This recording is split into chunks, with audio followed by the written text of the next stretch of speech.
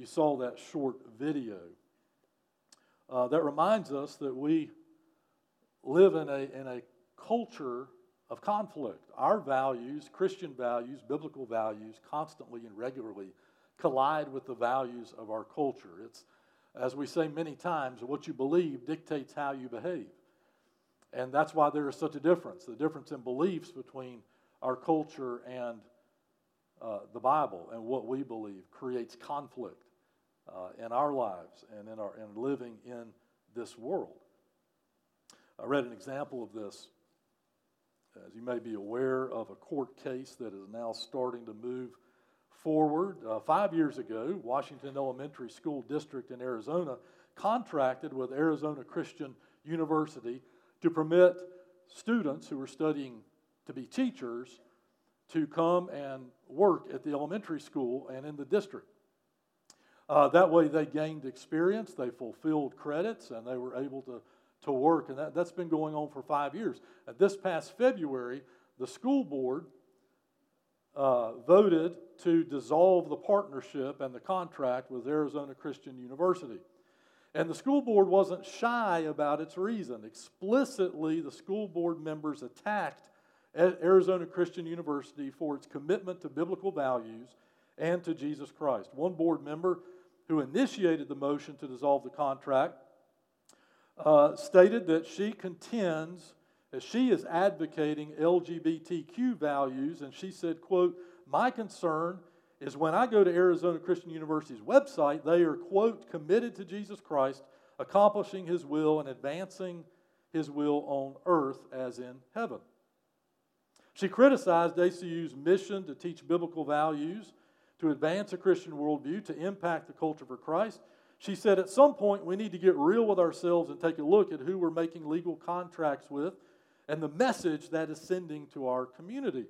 Alongside her, another board member who also advocates for LGBTQ causes blasted Arizona Christian University for, quote, teaching with a biblical lens, unquote. He said he was concerned when he looked, quote, he looked into not only their core values, but their statement of faith, which they asked their students to sign and to live by. And he explained, proselytizing is embedded into how they teach. I just don't believe that belongs in our schools. This is the direction our culture is going. They're not in the least bit shy any longer at saying we disagree with biblical values because they are in conflict with our values. The irony of it is, of course, especially where children are concerned, if you hold biblical values, you value children. There's a deep-seated misunderstanding and everything going on there. And I would add, by the way, on the 30th is Compassion Sunday here. Amy Myers will be talking about Compassion International and how you can support that great ministry as well. Because that's what Christians do. And that's what we have always done. But as time progresses, the world is becoming less and less willing to accommodate biblical values and more unashamed to press Christians out of the culture and deny us a voice in the culture. We shouldn't be surprised by that. That's what God said would happen. As we approach the end of time, more and more we will see Christians sidelined until ultimately persecuted for a biblical worldview, for biblical values, for applying that in our culture. Persecution's already rising. And I'm going to talk about that in the next few weeks. The persecution is rising in our culture to the point that I believe now more than ever we need to focus in on how we live in this culture going forward. We can no longer assume that we live in a culture that is kind or amiable to Christian values. Instead, we should assume we live in a culture in a world that is hostile to Christian values, because we do. And the sad truth is that many Christians think, well, I won't rock the boat. I won't press anything much. But that's not really the decision we're making. If we're making a decision to live for Christ, we are rocking the boat. Jesus was very specific. This is why people hate Jesus. He wasn't a generalist. He didn't come along and say, hey, however you feel, that's okay with me. Whatever you want to believe about God, that's all right with me. If you want to say this is a sin and that's not a sin, that's okay with me. He was not a generalist. He was very specific. And one of the most specific things he said is, through me and me alone, you come to the Father. There's no other way. Through Christ and Christ alone, the Bible teaches, you are forgiven of your sins and have eternal life. There's no other way. We have reached a point in our culture where the collision is accelerating and becoming more and more heated. Are we ready? Are you ready? Maybe you're living in that kind of environment now. Maybe you live in a workplace. Maybe you have a neighbor. Maybe you have family members. And your values consistently collide with their values. And the conversations become more and more heated and argumentative. When before, maybe 4 years ago, 5 years ago, you could have a civil conversation. You could agree to disagree. You could talk about your biblical values. And they might huff and puff but not argue. But now it's different. Now it's different. And it's going to move more and more in that direction. Starting this morning and for several weeks ahead through the summer, we're going to saturate ourselves in the New Testament book of 1 Peter. Because the book of 1 Peter is about this. It's about living for Christ. It's about living in a world with the hope of Christ when that world is hostile toward your values and your beliefs.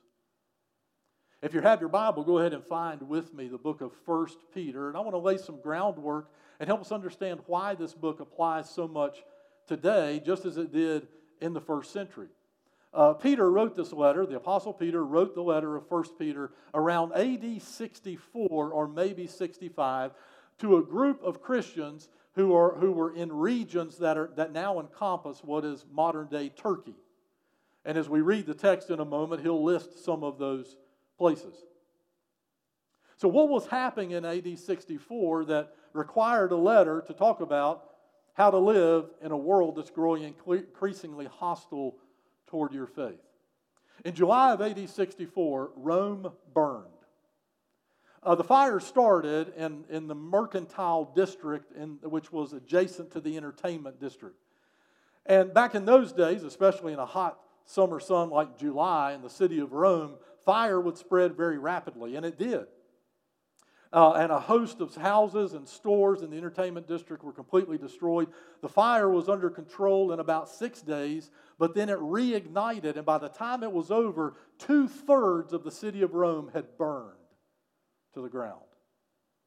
Now, a lot of people then, as well as now, although there's no proof for it, believe that Emperor Nero himself paid people to start the fire. There's a belief in history that Nero himself wanted to rebuild Rome, and in doing so to get rid of areas that hosted poverty and squalor. He wanted to drive people out and rebuild Rome in a different glory, and his name be remembered for this. So there's a lot of belief that he either started the fire himself, which is unlikely, but more likely maybe paid people to go into the mercantile district and to start the fire. You've heard of the saying, fiddling while Rome burns. That saying comes from the fact that it is known that while Rome burned, he was perched at a place where he could watch, and he played his lyre, which is a stringed instrument, while he watched Rome burn. But the backlash of the burning of Rome was so great, he needed a scapegoat. Pretty soon, people were starting to wonder if Nero had done this or if he had instigated it. So he needed a scapegoat. And who did he pick for his scapegoat? The Christians. And suddenly there was a government-sponsored persecution of Christians throughout Rome that was quickly spreading into the Roman Empire itself, starting in the city of Rome. So Christians started fleeing from the city of Rome, and many of them fled into what is now modern Turkey. It's important to underscore at this moment, by the way, that this same persecution in about 3 years from the burning of Rome would lead to the execution of both Peter and Paul. They were both executed by Emperor Nero at his order in the winter of 67 and 68 AD. So Peter knows what he's talking about when he instructs Christians that they need to understand how to live in a world where they are not welcome. That's our world now. That's our world. and it's going to become increasingly more so as time goes on. We're going to start reading this morning at Peter's introduction, just a couple of verses, Peter's introduction to 1 Peter. And as he opens the letter, the first thing he does is fortifies the identity of believers who have fled from Rome, fortifies their identity by reminding them who they are in Christ. And with that, I want to give you a basic principle. And there's some principles threaded through the whole letter. There's some themes threaded through the whole letter. We'll meet a few of those this morning. But there's a basic principle that you can pocket away or scribble in the margin of your Bible, and it's very simply this. Who you are in Christ matters more than where you are in the world. Who you are in Christ always matters more than where you are in the world. In fact, we could say nothing matters more than who you are in Christ. And it doesn't matter where you are in the world, where you're living, what you're doing.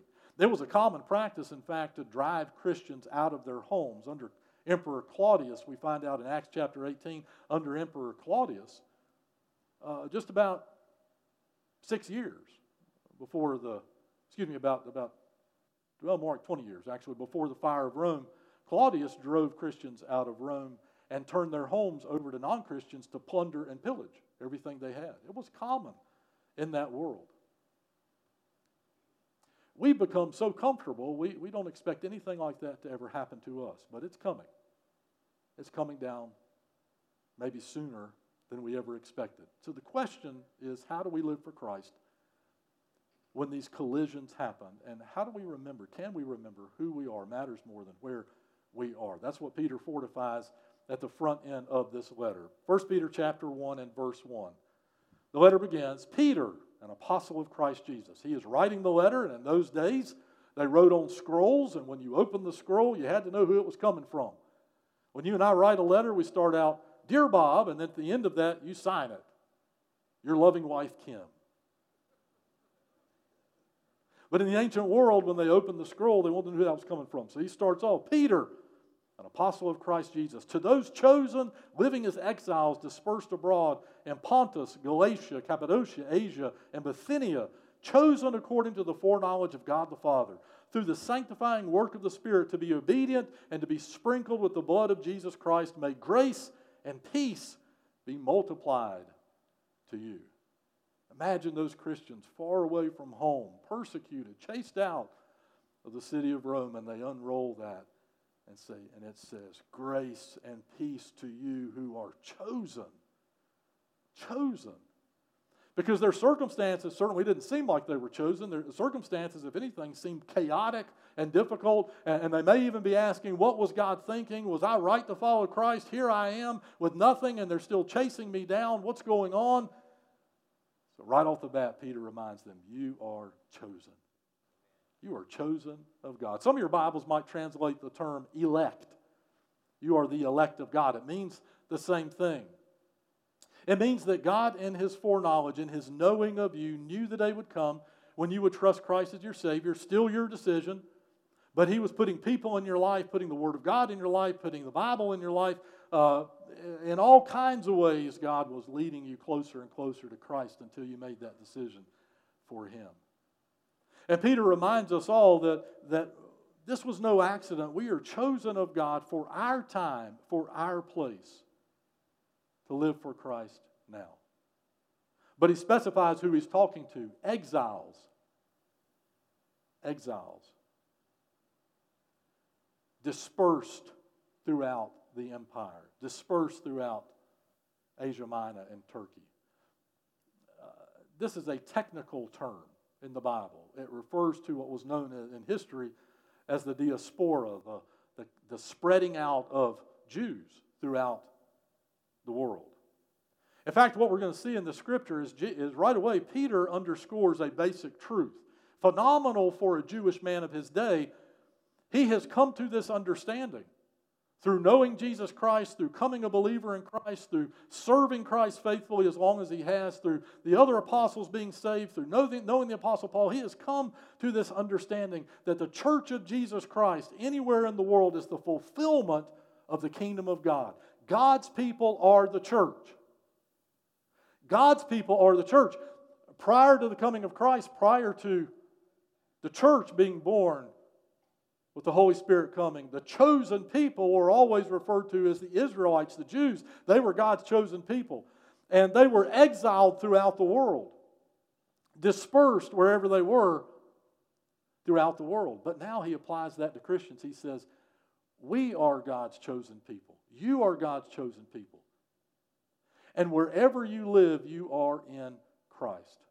Peter intentionally means a double meaning here that will guide us through this study for the weeks and even months to come.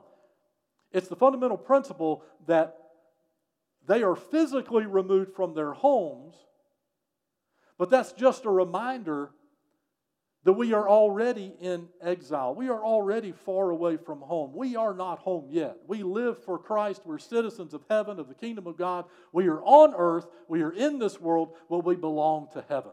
We belong to Christ. We belong to His kingdom. We are all exiles in that sense. And we are all living for Christ as exiles just like that. So if the pressure comes on a little more, and if you're in the ancient world and you had to move even because of your faith, you were driven out because of your faith, if that were to happen, it didn't change a whole lot because you were already exiles in this world, resident aliens. You're citizens of another kingdom, but you're living in this world for Christ. Chosen of God to do just that. When we look on the chaos and the confusion of our culture, I'm not an alarmist. I'm not trying to scare you. I'm not trying to say, hey, tomorrow everything's going to fall apart. Don't get that from me. But you would either have to be ignorant of God's word or extremely naive to not see it coming. And I would offer that probably many of you in this room and at home right now, in the workplace, in your families, in your neighborhood, at times you're pressured to conform. At times you're ridiculed for your faith. At times you're denied the opportunity to express your faith. The Bible teaches that will grow. So how do we live with hope? How do we live with hope in a hostile world, a world that is hostile to our values and to what it means to be a follower of Christ?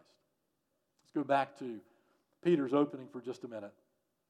As he fortifies Christians in their identity, he reminds them of who they are. Let's go there with him. Remember who you are in Christ. Not where you are living, not where you're at right now, but who you are in Christ. That's what matters more than where you are. So Peter says the first thing to remember is that God chose you for His purpose. God chose you for His purpose. I love that Peter opens the letter, and we know the practical reason, so when they open the scroll, they see it's from Peter, but we cannot miss how he self-identifies here. The Apostle Peter, an apostle of Jesus Christ. Do you remember when Jesus met Peter, when Peter met Jesus? He was still going by the name Simon, son of Jonah, Simon Bar-Jonah. He was Simon, he is Simon, and yet he chooses to refer to himself by the name Jesus gave him on that occasion, and that Jesus gave him in Matthew 16. You are Peter, the rock. He adopted the identity that Jesus Christ gave him. Not that the world gave him, but that Jesus gave him. For the purposes of God. For what? Being an apostle. A sent one, literally, of Jesus Christ. That's the first way he identifies himself. Never forget, you're sent by Christ. You live in this world for Him if you're a follower of Christ. So he says, I'm talking to you, the chosen, and first of all, you were chosen by the foreknowledge of God. And not just God, but God the Father. You were chosen by the foreknowledge of God the Father. Don't let the term foreknowledge, don't get hung up on that too much. It does mean that God foreknows what's going to happen. But the term translated there has more to do with God's purposes. That means that God purposes in history what will happen, and God knows your history in His history. And when you're following Christ, God puts you in His history where He wants you to be. And you are chosen for a purpose. God didn't save you and choose you and elect you to salvation just to send you out all by yourself and say, have a great day. See you when you get to heaven. No, God knows that now you are a citizen of His kingdom and you are serving Him in this world. And He has purposes for you while you're here. And to the believers, Peter was writing to, and remember, for all of us, when the pressure comes, the persecution might grow, remember, that doesn't change God's purposes. That doesn't change what God is doing. If you're sick and you go to the doctor, you get a diagnosis. A diagnosis tells you what the problem is. You have the flu. You have COVID. You're making stuff up. Whatever the problem is, the diagnosis tells you that. Then the doctor might give you a prognosis. The prognosis is when the doctor says, this is how I think this is going to go. It's almost, and the term literally means a foretelling of what we know to come. It's a guiding principle. It's saying, this is the direction this is probably going to take. And if you've had that happen, you know that right after that, the doctor says, now here's what you need to do. If you want to go this way, do this. If you want to go this way, do that. I recommend this. The term translated foreknowledge is the Greek word that gives us our English word prognosis. It means that God knows what direction He has planned for you in His purposes. He knows how this is going to come out. And when you trust Him, He puts your history into His history. That's what God does. That's God's intention. And believer, listen, just like for the first believers in that first century, it's who you are in Christ that matters more than where you are. God's purpose does not change. God's purpose cannot be muted or erased by what's happening in this world. If you're in a situation where the pressure is on, you might be ridiculed for your faith. You might be denied opportunities to talk about your faith. Like the students at ACU, you might even be denied opportunities to advance in your job for no other reason than your biblical values. Stand firm. God has put you there for a reason. God knows your place in His history, and you were chosen by Him for that. You didn't accidentally filter into there. God the Father put you there for His purposes. So Peter says, first of all, remember, God chose you for His purposes. Then second, he says, remember this also, God is changing you. You are being changed by the Holy Spirit. As we read it a moment ago, through the sanctifying work of the Spirit. Now, all this is part of being chosen. So you're being sanctified through the work of the Holy Spirit. The Holy Spirit of God is working in you. Now, what does that mean? It means that in the meantime, while you're serving Christ on earth, while you're going through what you're going through, while you're living out the purposes of God, you know what He's doing? The term sanctifying means He's making you holy or making you into the image of Christ. He's making you like Jesus. And here's the thing. If you know your Bible, here's the question. How can you be like Jesus without a little bit of pressure along the way? So look at your situation like that. That's how God works. The Holy Spirit of God is at work in you. It also means, just because the pressure's on doesn't mean God has abandoned you. No. The Holy Spirit can use your situation to make you more like Jesus Christ and to impact the people around you all the time. Now push a pause button with me right here and pay attention to something. We're barely through the 2 verses we read, and you'll notice the Apostle Peter, Simon, son of Jonah, raised a Jewish man, has already invoked the Christian view of God, Father, Son, and Holy Spirit. Jesus Christ, I serve Jesus Christ, he says. You were chosen by the foreknowledge of God the Father, he says. You are being sanctified through the work of the Holy Spirit, he says. An explicitly Christian view of God is that God is one God in 3 persons. Explain that, Pastor Bob. The good news is I can't. I can't explain that, but we know from Scripture that it's true. And right now, right here, we have an image of what God is doing, and that each person of the Trinity, how He works. God the Father orchestrates what God is doing. His purposes, His foreknowledge. God the Son, Jesus Christ, implements what the Father orchestrates. He died on the cross. He called Peter out to be an apostle.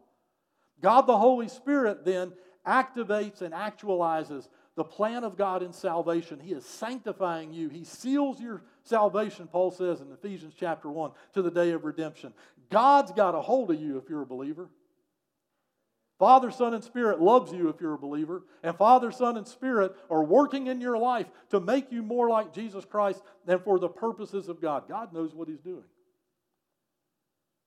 You know why some Christians are so weak against the pressure of our culture? Or worse, we just don't care. We don't stand for Christ. We don't care about what's happening in our culture. It goes down to the very simple truth that we don't know what we believe. You know, what we believe always dictates how we behave. And sometimes we just don't know what we believe. Last year, Lifeway Christian Research and Legionnaire Ministries joined together to study the condition of Christian theology among Christians in churches. Now pay attention to this. They didn't choose somewhere out there Christians that never go to church. No.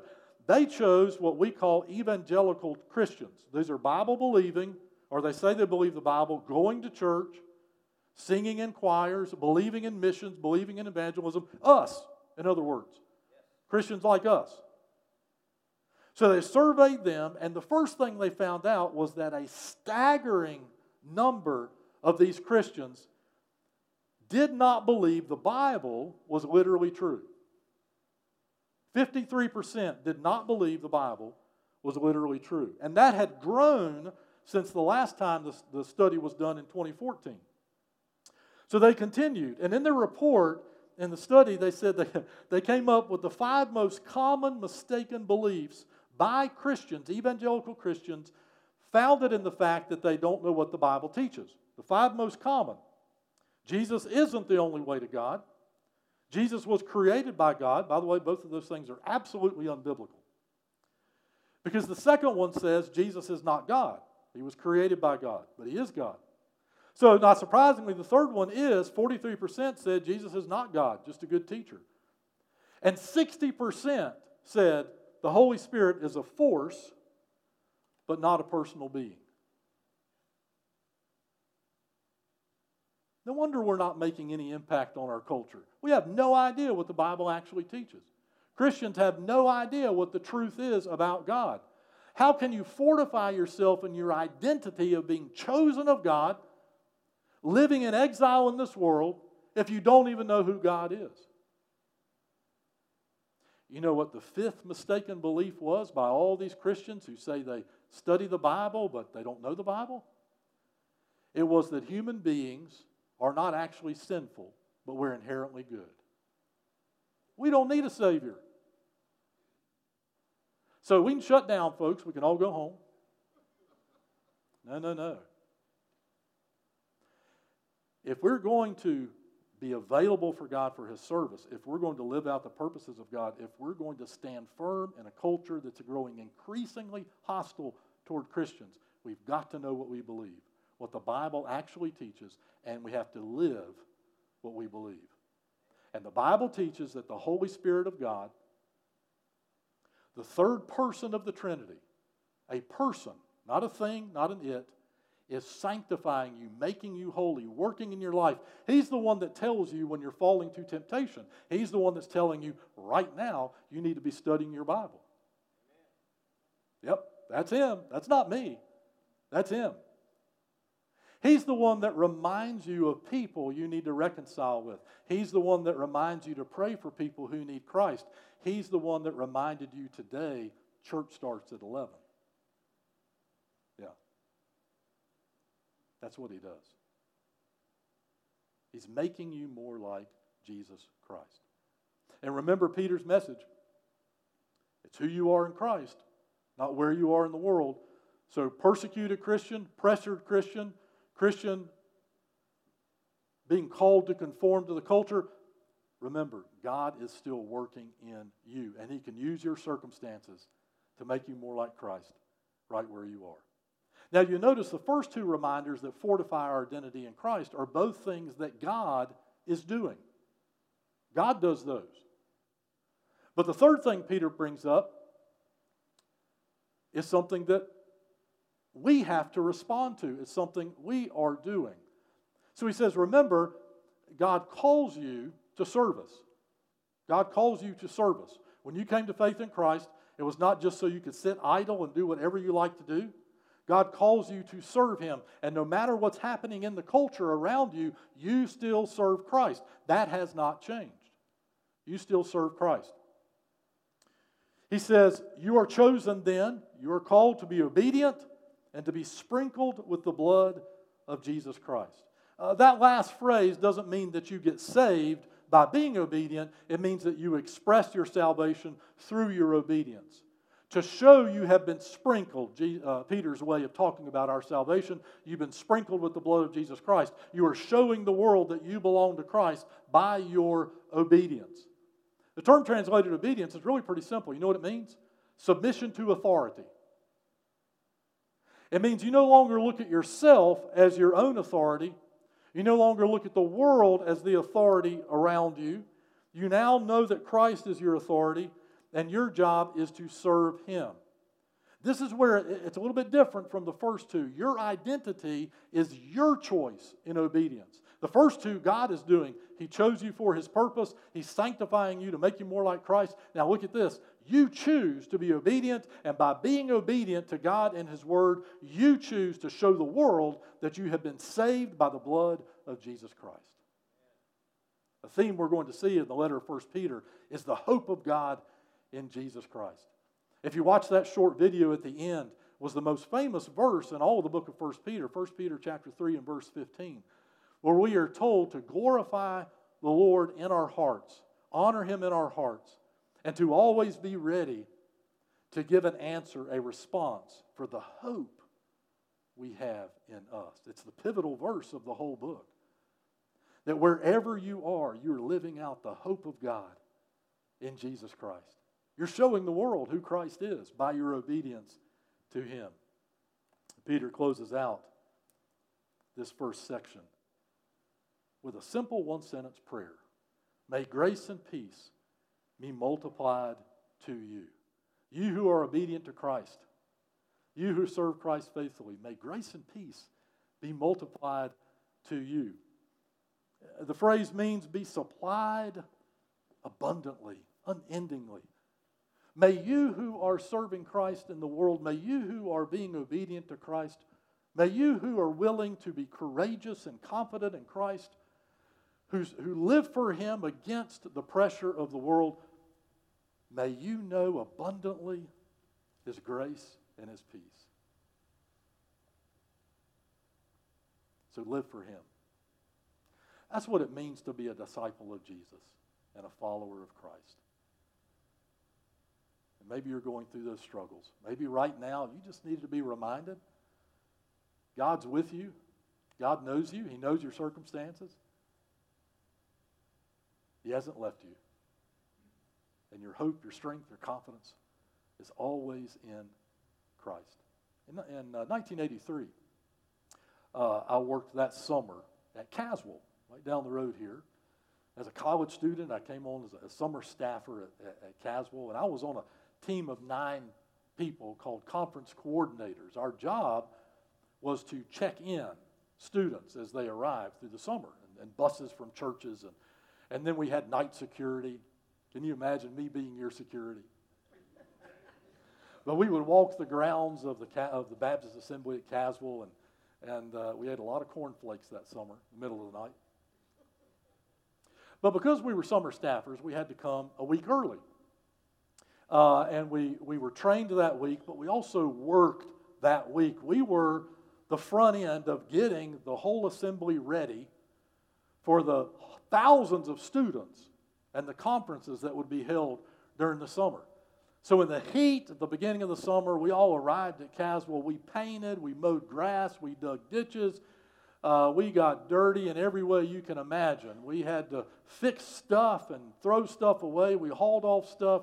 For that whole week, all we did was work day in and day out except for eating and sleeping and laughing and praying and having devotionals. We worked outside and worked inside that first week of the summer. And during that week, Baptists would contract other people to come to the assembly. Maybe they still do that, I don't know. So they would contract carpenters. And so when we were working on the assembly and working on the houses there, we would be working alongside one of these contracted carpenters that would come on the assembly just to work during the summer or during that week. And I'll never forget this one individual. His name was Frank, and there's a reason I never forget him, and I'm telling you what that reason is. His name was Frank. Frank was a pretty good carpenter, but Frank had just one liability. He did not like to work. And the hotter it got, the less Frank liked to work. So usually we'd start out in the morning about 7, 8 o'clock. We'd have had breakfast and our devotions and staff together. Then we'd get out there, we'd start working. And Frank would kind of show up. And he'd kind of trickle in at his leisure. And he'd arrive wherever he was stationed to work some. And this is what sticks out in my mind. Frank had a phrase when we knew Frank was going to take a break. And Frank's phrase was, "Ooh, I'm breaking a sweat. I'm breaking a sweat. I'm going to sit this one out, guys. You go ahead. I'm going to be over here in the shade." No big surprise, but after that week was over and staff got down to business, whenever the 9 of us wanted a joke, we'd look at each other and say, "I'm breaking a sweat. I'm breaking a sweat."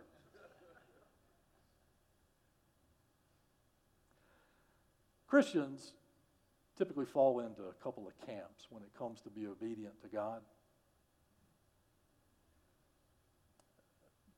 And there's that camp of Christians that as soon as things get a little tough, as soon as things get a little harsh, as soon as their faith is a little challenged, as soon as somebody disagrees with them and they have to actually know the Bible, "I'm breaking a sweat. A little too hard for me. I'm going to go sit in the shade where it's comfortable. And I don't have to engage the culture. And I don't have to do the hard work of being a disciple and being obedient to Jesus. I'm breaking a sweat. This ain't for me. I'm going to sit this one out." Then there are the Christians that came to work. That's why they're there. God called them to service and obedience, and they know it. And God didn't say, "Now, where would you be the most comfortable? Where would you be the most relaxed? Don't want you to be inconvenienced or uncomfortable."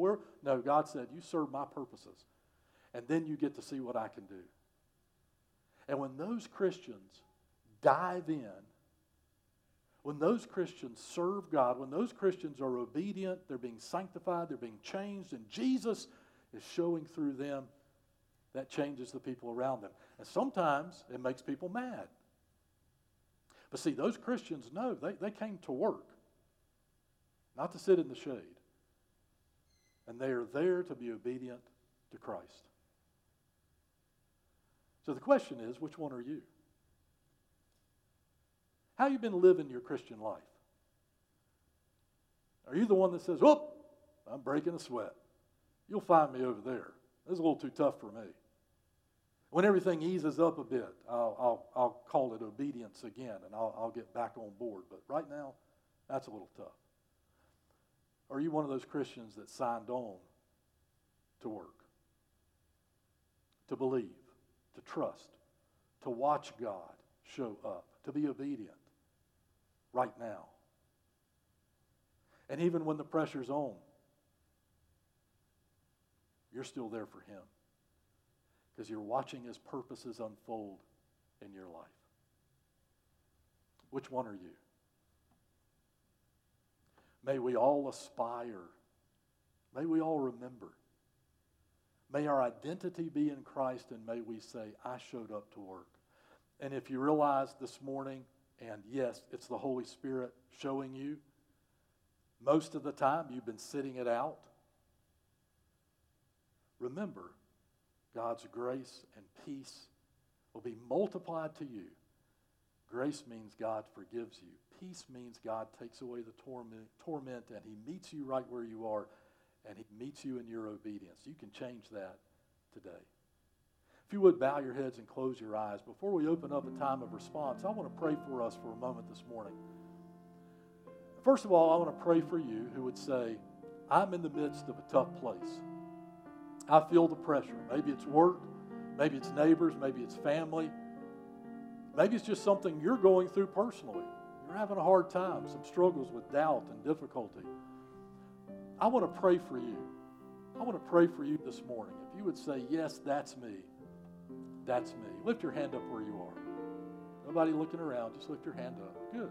Good. Thank you. Okay, you can put your hand down. Now here's time to be a little tough. Be real honest. Heads bowed, eyes closed. Nobody looking around.